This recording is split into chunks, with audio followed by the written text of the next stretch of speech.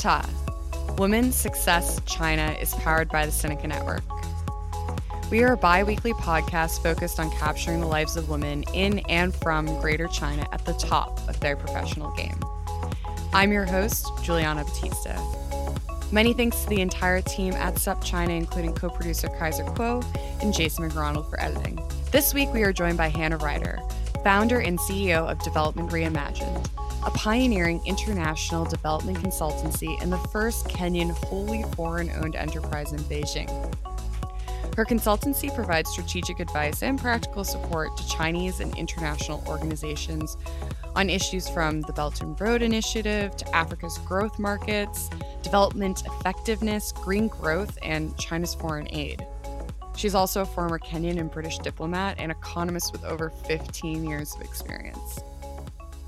I found that Hannah had a strong grasp on her areas of expertise that's truly guided by strong convictions that we explore during our time together. Yet she also has a lighthearted nature, a balance that comes through in her outlook. Let's have a listen. Hi, everyone, and welcome to Ta for Ta Women's Success China.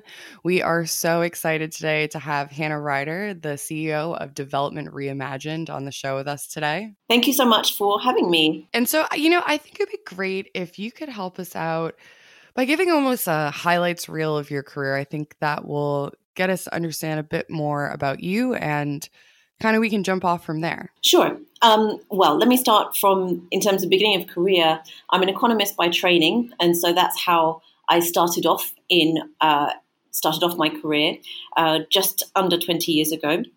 I was always interested in international development, particularly because of being born in Kenya, living there for the first 10 years of my life and going back fairly often. There was always a question in my mind: how can countries develop and how do they get to different stages of development? And so I wanted always to get into that. And despite being an economist, I was always interested in being practical, trying to be at the forefront of policy making, rather than just dealing with spreadsheets, although I actually do love spreadsheets, which makes me a real geek, but nevertheless. And that took me into working for UK government. And that's where I started off working on agriculture initially, and then moved on to environment issues. And I think we'll talk about that a bit later.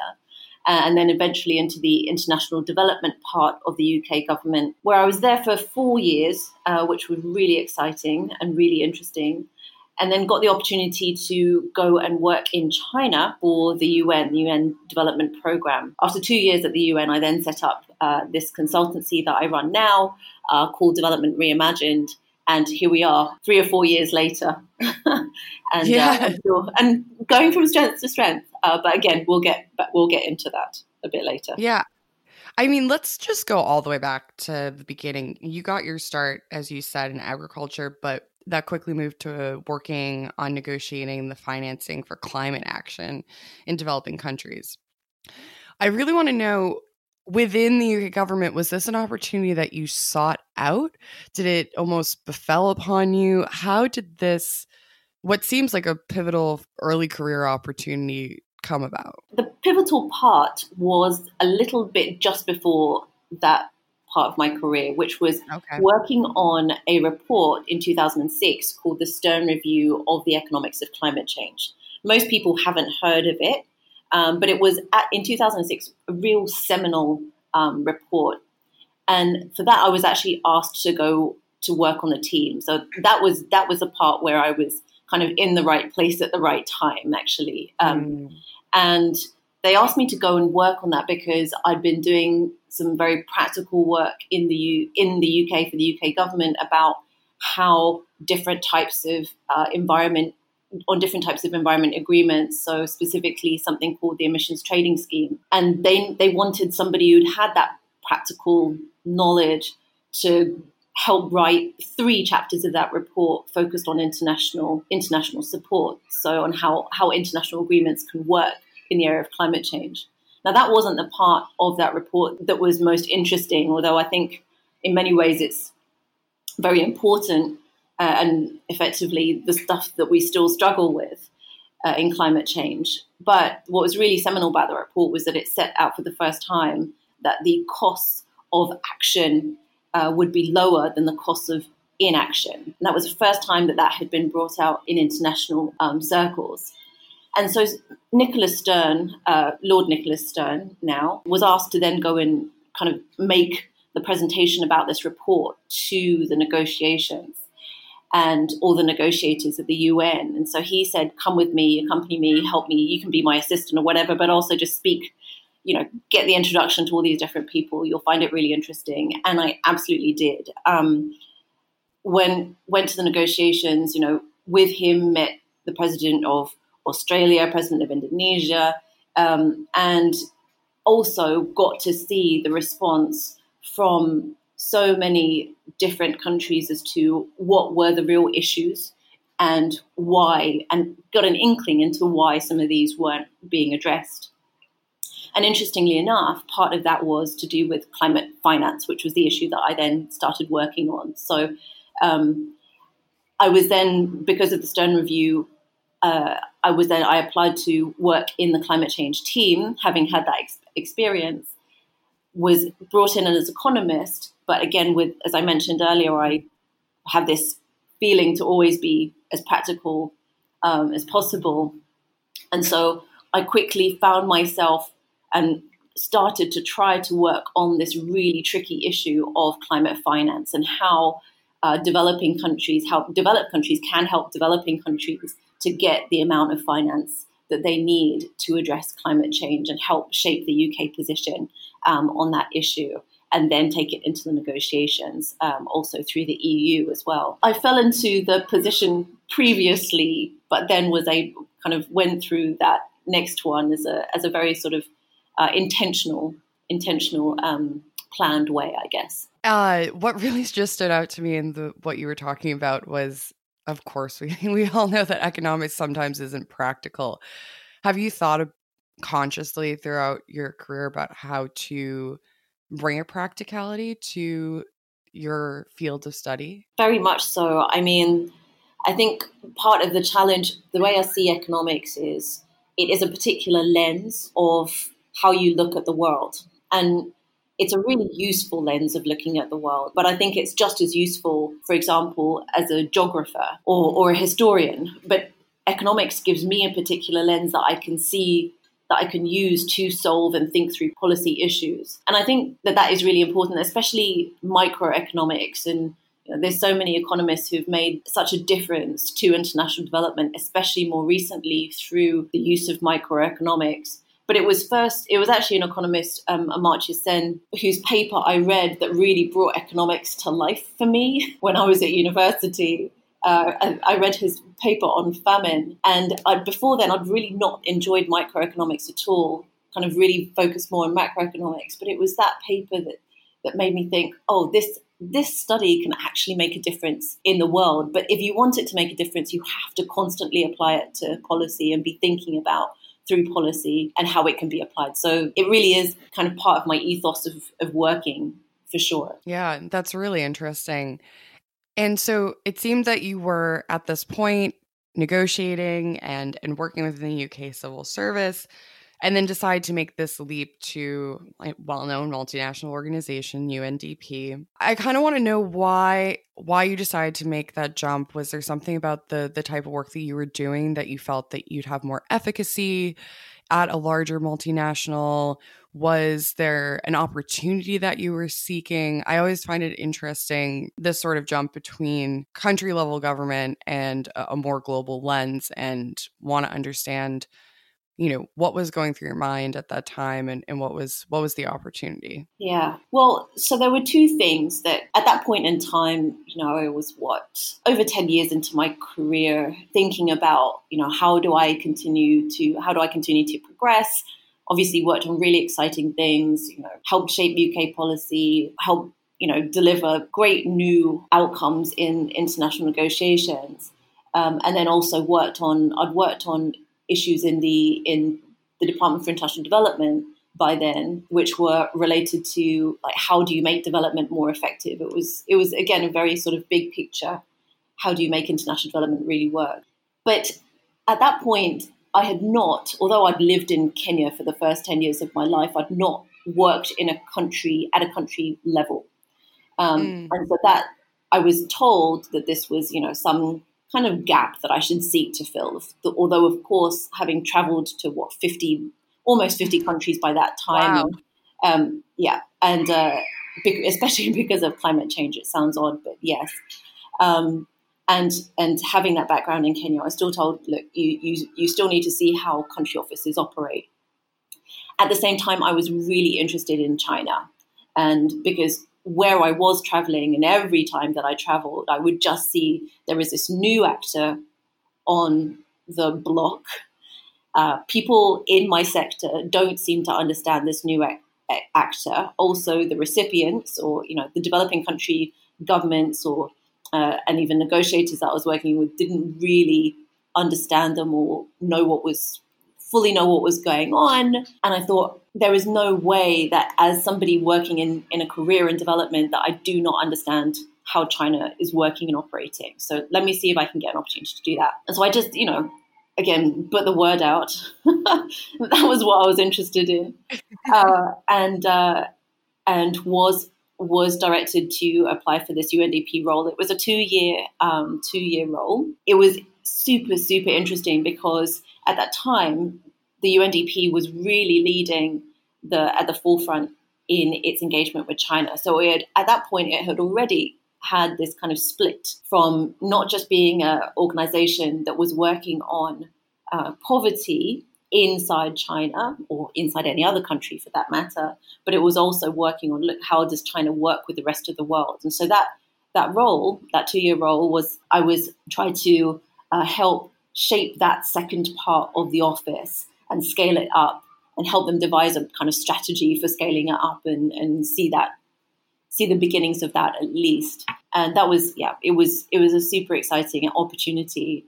But as you say, there was a huge difference from working for the UK and representing one country to then shifting to a mindset of representing a huge number of countries and all UN member states. It was a real shift, but I have to admit I absolutely loved it and really thought that it was such a great opportunity to be able to understand that difference and that tone in what you're focusing on, what you're looking at. I have to ask, do you have any examples of navigating that difference? Was there a moment where you realized, oh, okay, this is different?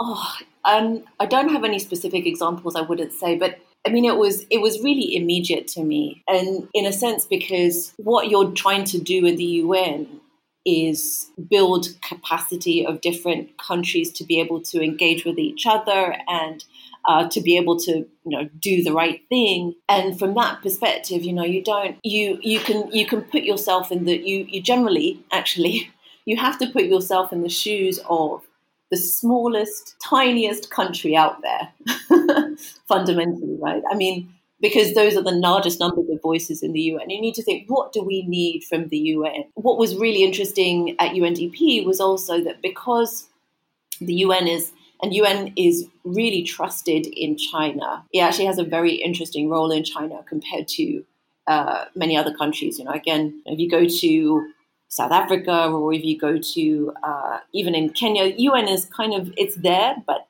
it's not always hugely trusted, or there's only certain parts of society that really trust it. Chinese government really trusts the UN. So we had a lot of access as UNDP to different ministries, different government officials, to really understand from their perspective as well how they were trying to engage with the rest of the world, and what they were trying to and where they felt challenges. And that was where, as the UN, we were then saying, this is how we can help you to engage with the rest of the world, but this is what the rest of the world needs from you too. So that was a really interesting role. And there's no way that, for example, a UK representative would easily be in that discussion. It would be a completely different type of discussion. And so you all eventually branch off and start what you've currently built and are working on right now with Development Reimagined. You also took a established route prior to branching off. And one thing that I've been thinking about, is taking that established route something that really laid the foundation for you? Do you recommend that to maybe someone that is exploring opportunities in the development economic space? Or do you feel that that's one route of many? Maybe that's a bit of a leading question, but, what about that foundational experience, that established path really helped you for branching off and doing your own thing? I mean, I think it's really interesting that you say that it's an established path, because I really feel like it isn't in some ways. Feel free to push back on that. I'm curious. I would be curious your take. I just see it as large, recognizable names, even though it seems that you kind of weaved your way throughout and did your own thing. So yeah, I feel free to push back on that. No, I guess the reason I wonder about that is because so many of my colleagues, whether it's in my previous colleagues, whether it's in DFID or in UNDP, many of them had, if they'd been working before, they had typically come from the NGO sector, or they had started in those development organizations quite early on and quite quick and kind of moved through those development organizations, or rather in the UN or in DFID. And so me coming in, for example, into DFID, or seeing myself as a development practitioner that's not inside a development agency, that was actually fairly unusual, and I still think is quite unusual. Because a lot of the time there's this idea that unless you're working on aid, then you're not working on development, and that aid is really, the key answer to development. And that's starting to shift. We have many more people who are working on trade, who are working on climate change, and are working on even aspects of foreign policy, of course, who see this is actually what we're doing is fundamental development, and we can have a development mindset through what we work. But I eventually got to the development organizations, right? I didn't start there. And I think that's what I mean is why I think I am to some degree a bit unusual. But yeah, it's been a great honor in many ways to be part of those large organizations, and to get such a great window into them and how they work. I think now, in my own consultancy, we bring in different experts who have got so many different backgrounds. We also bring in interns who have, interned literally all over and have such a wide range of experience. I think the development sector is getting more and more open to those possibilities and the importance of that. And I think that's particularly recognized in the wake of the UN Sustainable Development Goals, because they are so much wider than what the Millennium Development Goals used to be. So, since 2015, I think that shift is moving more and more. So I wouldn't say that being a development practitioner means that you have to have worked in, a DFID or a UN or the UN, or that you've necessarily had even to work in an NGO. It's just more important to have that development mindset and that development background. So in particular, I think, and again, this is where we also sometimes have a challenge, and I find a challenge in some of our consultants that we bring in.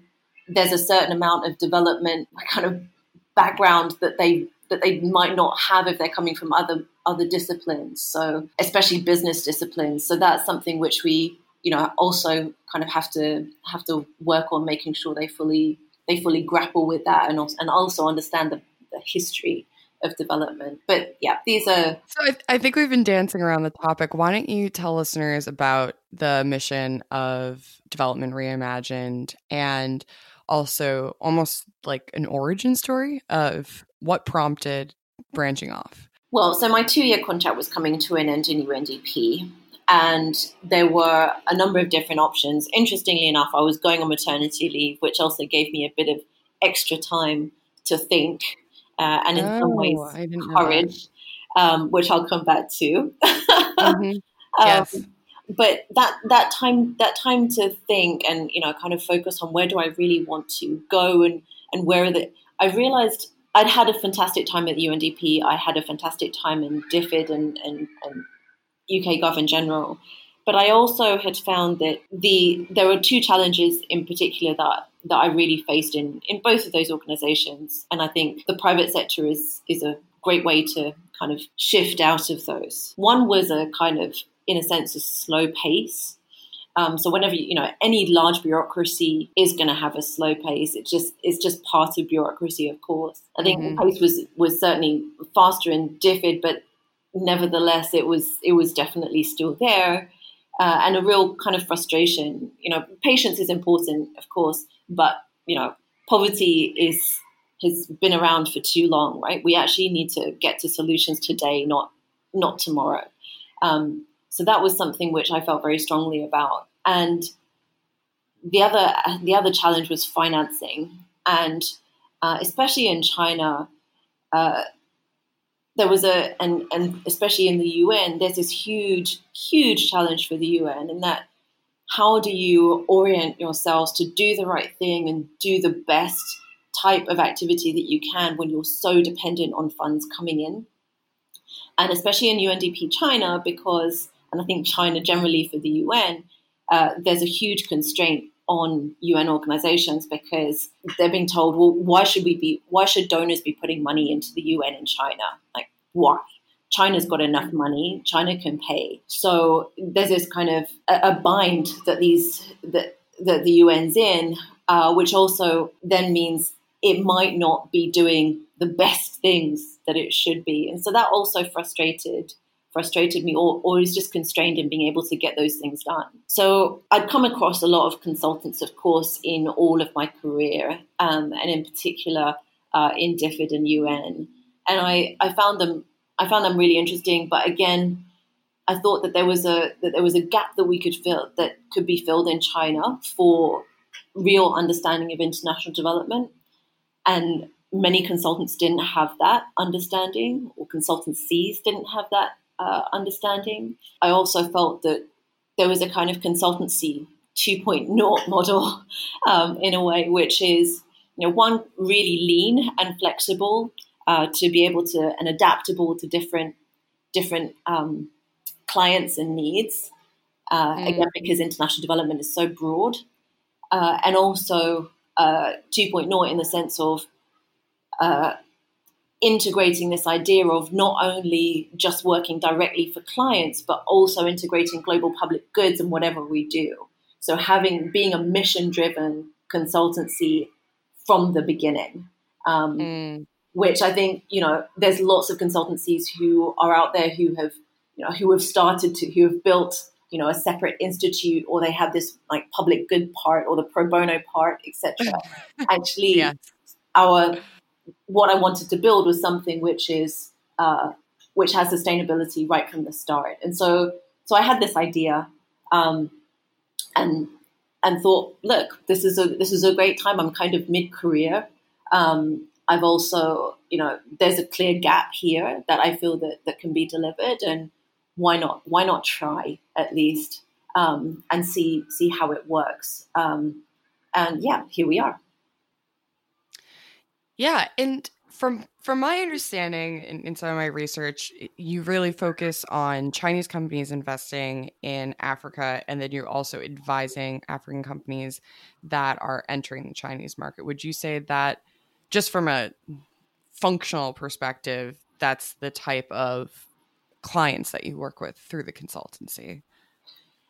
We also work, as well as Chinese companies and African businesses, we also work with international organizations and also governments too. So international organizations, or also kind of goes into international non-governmental organizations too, but that's typically providing research or facilitating kind of events, dialogue, etc. And then governments, we do things like feasibility studies, or also actually delivering particular services for them, or briefings, this type of thing.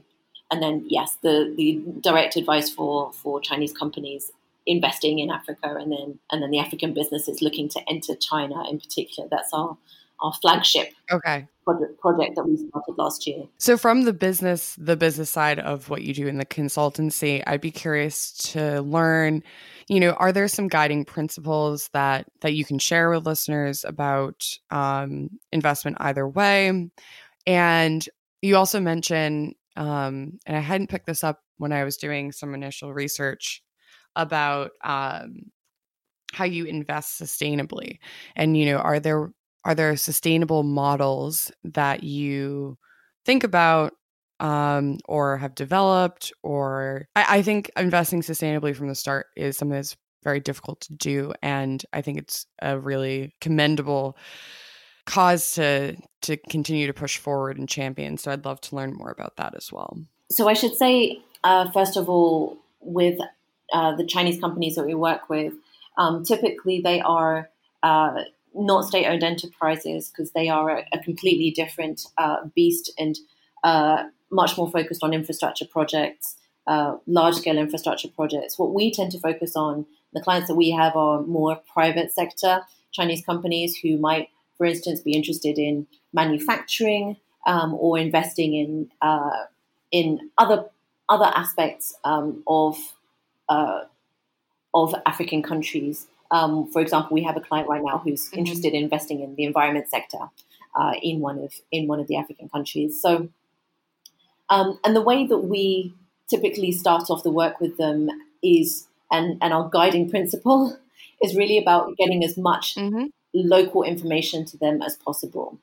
We tend to find that a lot of Chinese companies, they may have an interest in Africa, but they really have a very low starting point in terms of understanding the differences across the 54 African countries that exist.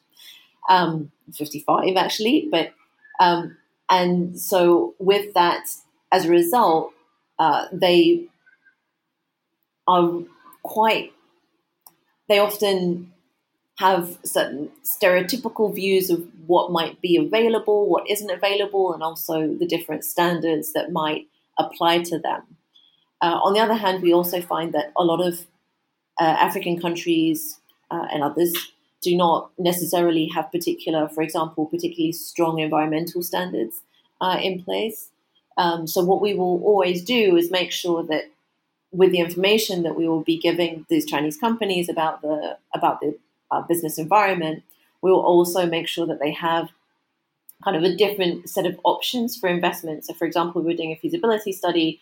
We'll say to them, well, you can, install this kind of power plant, but you could also do a really fully upgraded, renewable power plant, etc. Because, and you should do that ideally because a lot of the African countries, even if they don't have the standards, they still have aspirations. So what they're focusing on is, in 2025 or 2030, we want to be 100% renewable, or we want to be growing green.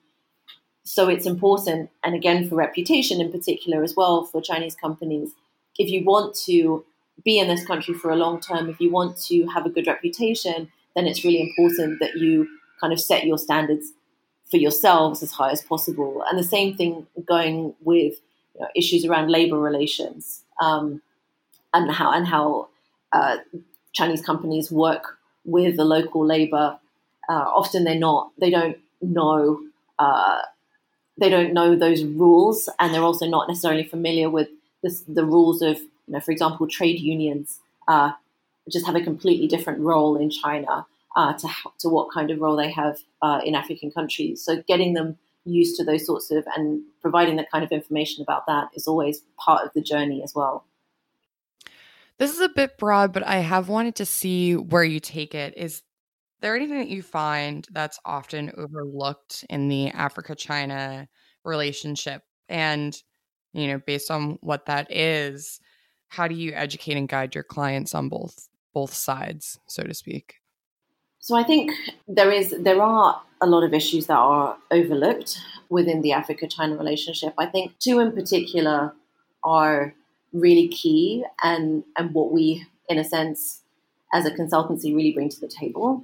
So one is a focus on agency, and in particular of African agency in that relationship. So what we've what we typically see is that there is a real potential for African governments or African stakeholders to exert agency with regards to the Chinese relationship. But there are barriers to doing that. And in some ways, the activities that the way that they've been engaging with China is actually just not exerting that agency at all. The kinds of barriers I'm talking about are things like just a lack of information or not speaking to each other about what's happening and exchanging experience about, in a sense, I guess one could call it institutional memory, but cross-country institutional memory, because there is a possibility for, and I think this is coming together more as a vision of African countries, getting together and having just take the example of the African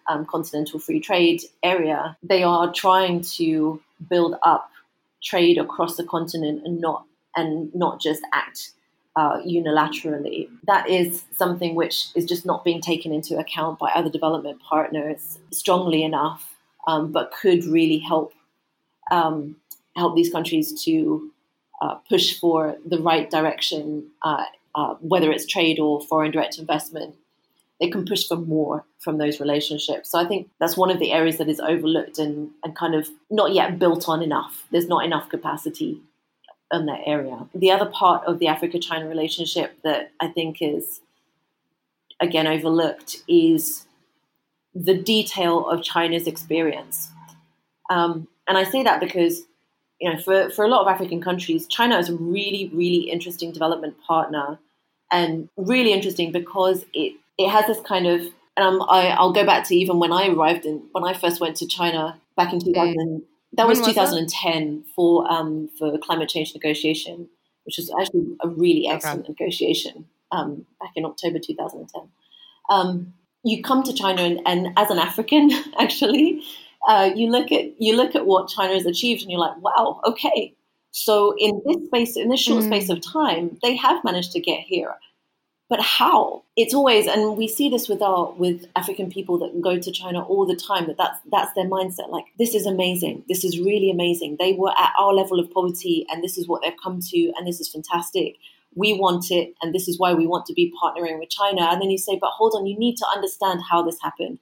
You need to really get into the detail, And one of my two of our team members who've just written a piece, for instance, I'll just give you a good example of this, on traditional Chinese medicine. Now, traditional Chinese medicine and how that could apply is that traditional Chinese medicine doesn't just become kind of popular in China or popular in other countries overnight. It becomes popular because the Chinese government has really invested in it in a whole different set of ways and set out regulations around it, invested in universities and courses. Even I think in South Africa, my team kind of had this amazing statistic that you've got 5 out of the 8 South African universities that teach medicine have got TCM courses, right?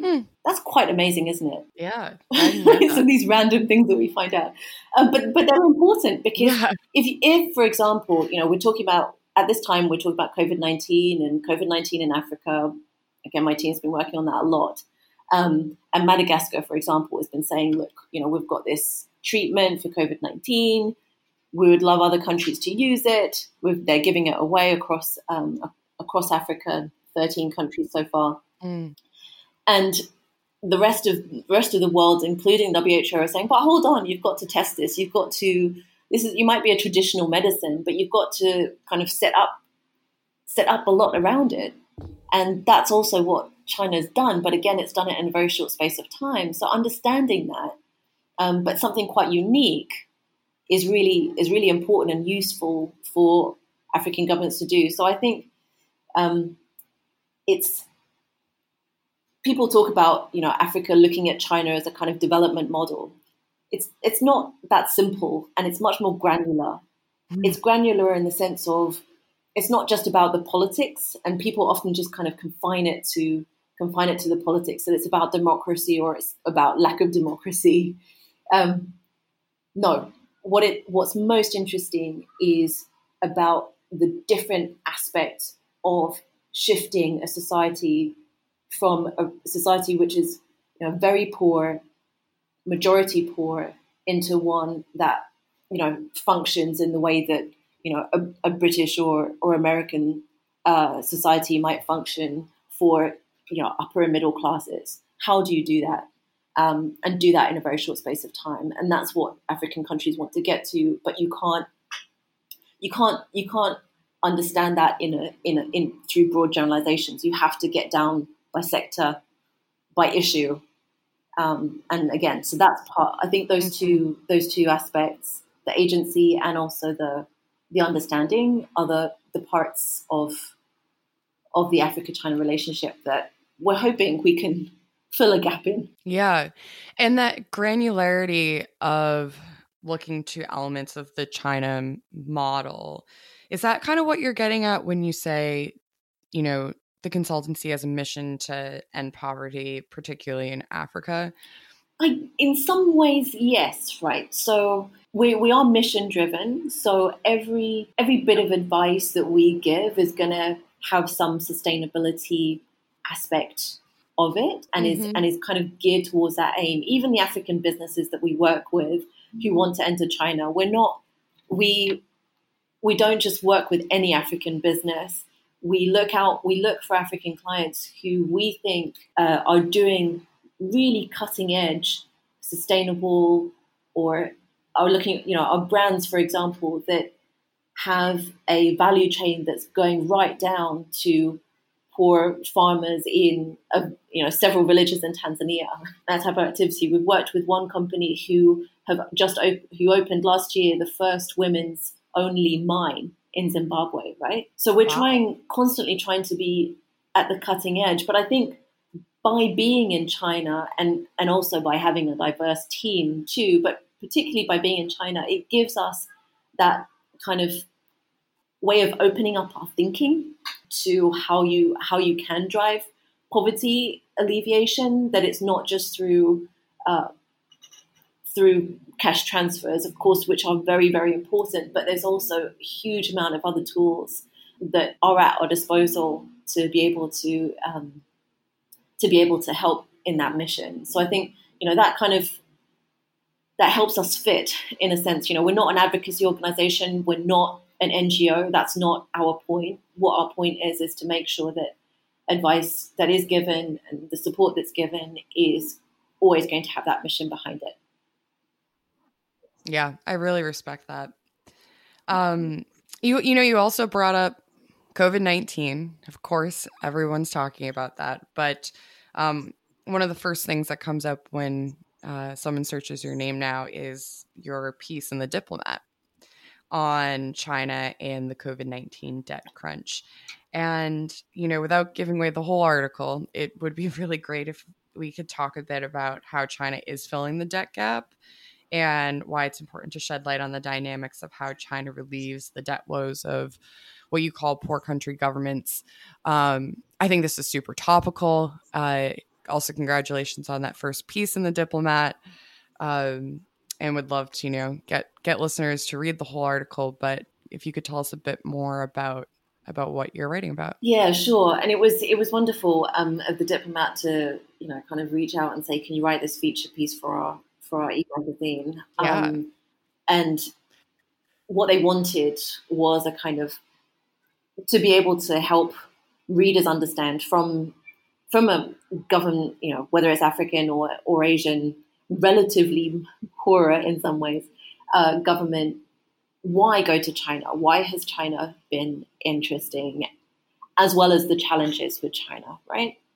And I think I really wanted to, in that article, bring out what that recipient perspective is. And I think this is typically, again, because we work so closely with African governments and try to and hear what kind of things they're grappling with, and also and as well as businesses and what's really affecting them on the ground. There's the kinds of frustrations and I did hear these also expressed even when I was working in the UN and prior to that in DFID, of just we need certain types of international support and we don't find those easily. Either there are huge delays or the the financing is far too expensive, or there's a particular priority being put towards those finances. So,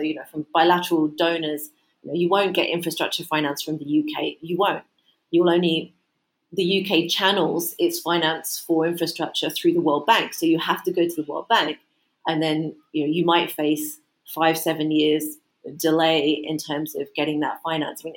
And often for good reason, environmental safeguards, social safeguards, et cetera, all of those things. But again, big bureaucracies typically take a long time. And China's got a self-interest of getting projects out there and also of delivering infrastructure around the world, and it sees that self-interest. So it becomes more like a partner in that discussion, not kind of, and is more willing, I guess, to do these things. So I think that was what I was trying to bring out in that article, the kinds of problems that the Chinese finance is solving, and therefore why China has become a bigger player in financing for development, although not the only one. And I think in my article, I also tried to make the point of the fact that, private creditors are also extremely important, and multilateral creditors are still very important. And, again, just kind of make sure people have those numbers in their minds, not to kind of overblow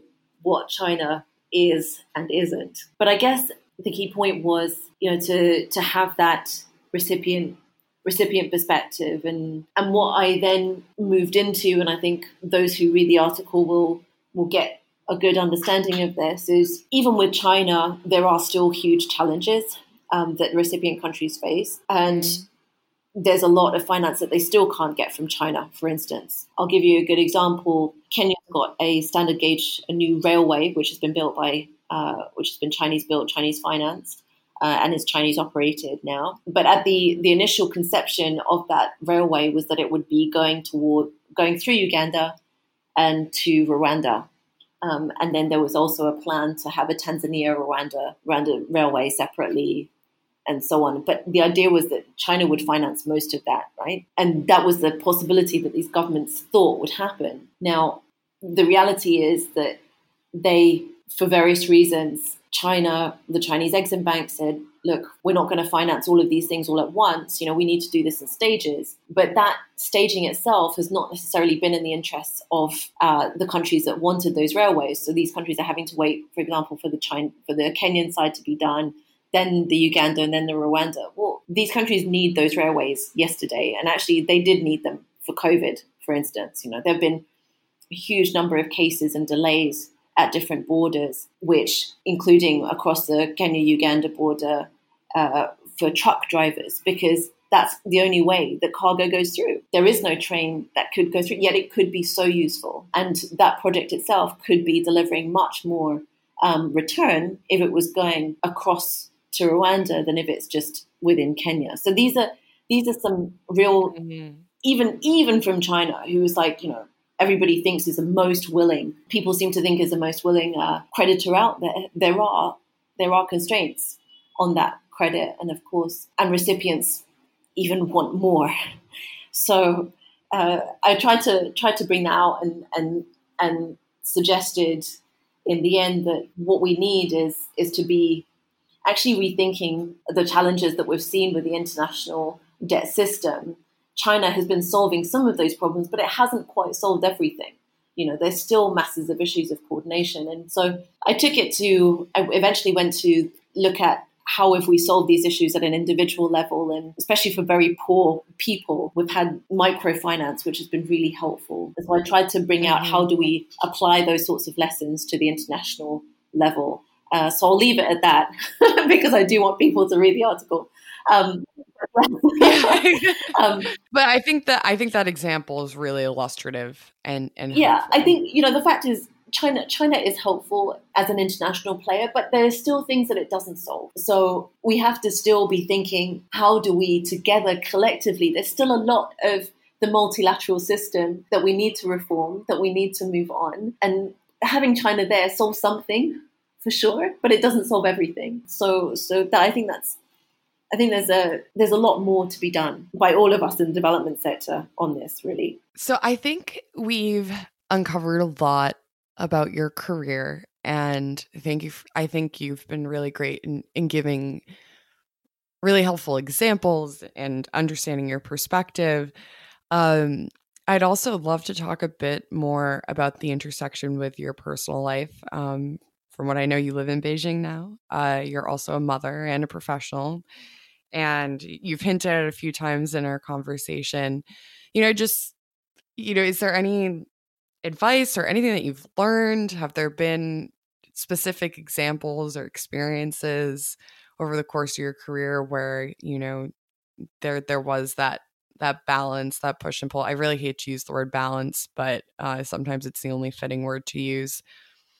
But yeah, I would just like to talk a bit about that intersection. Balance is definitely pretty hard to achieve, and especially now with COVID-19 working from home constantly.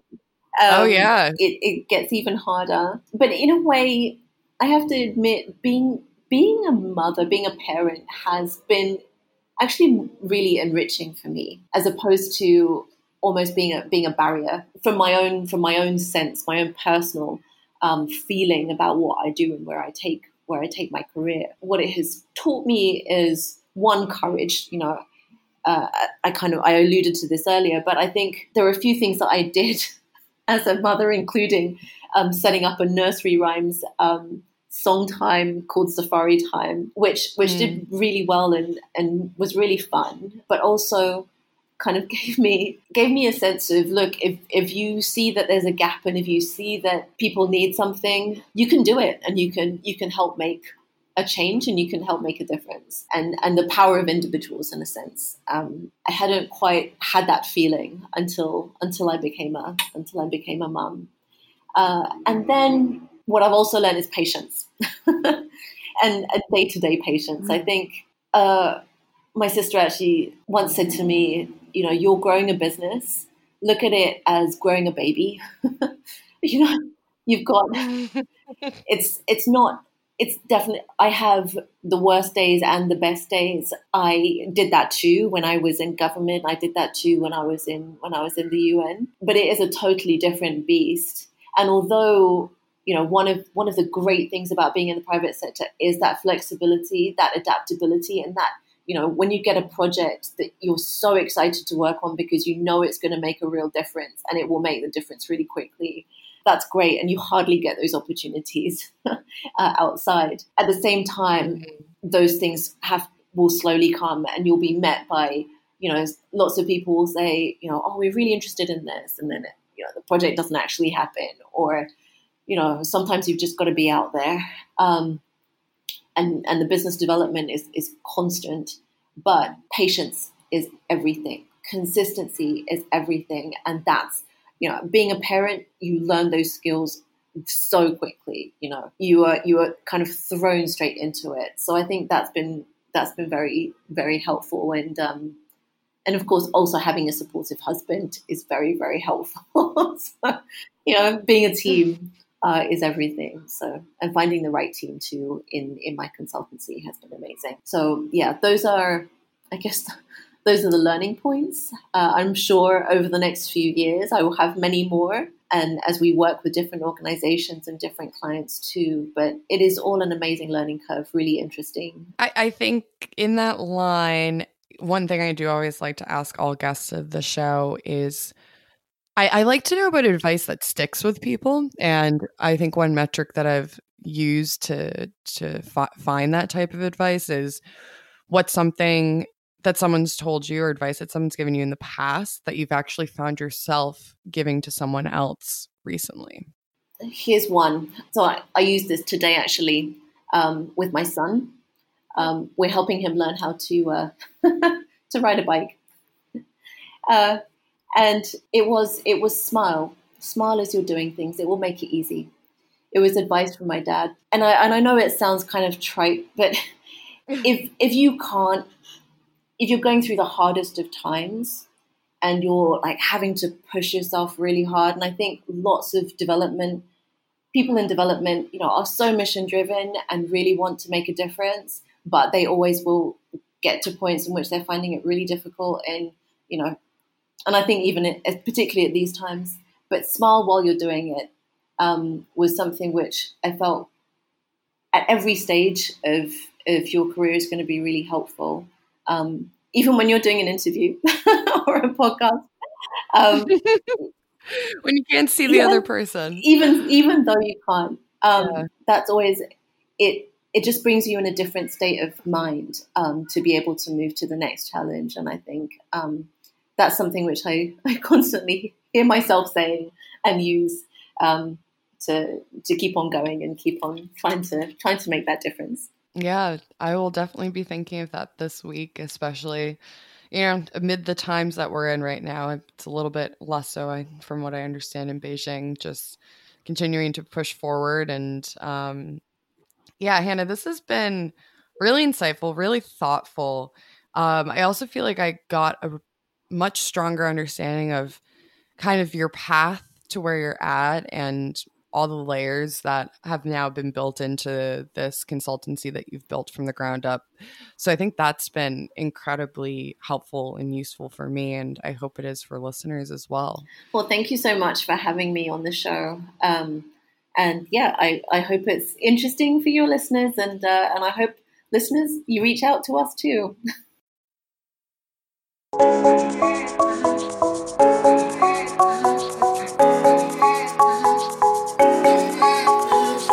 Want more Ta for Ta?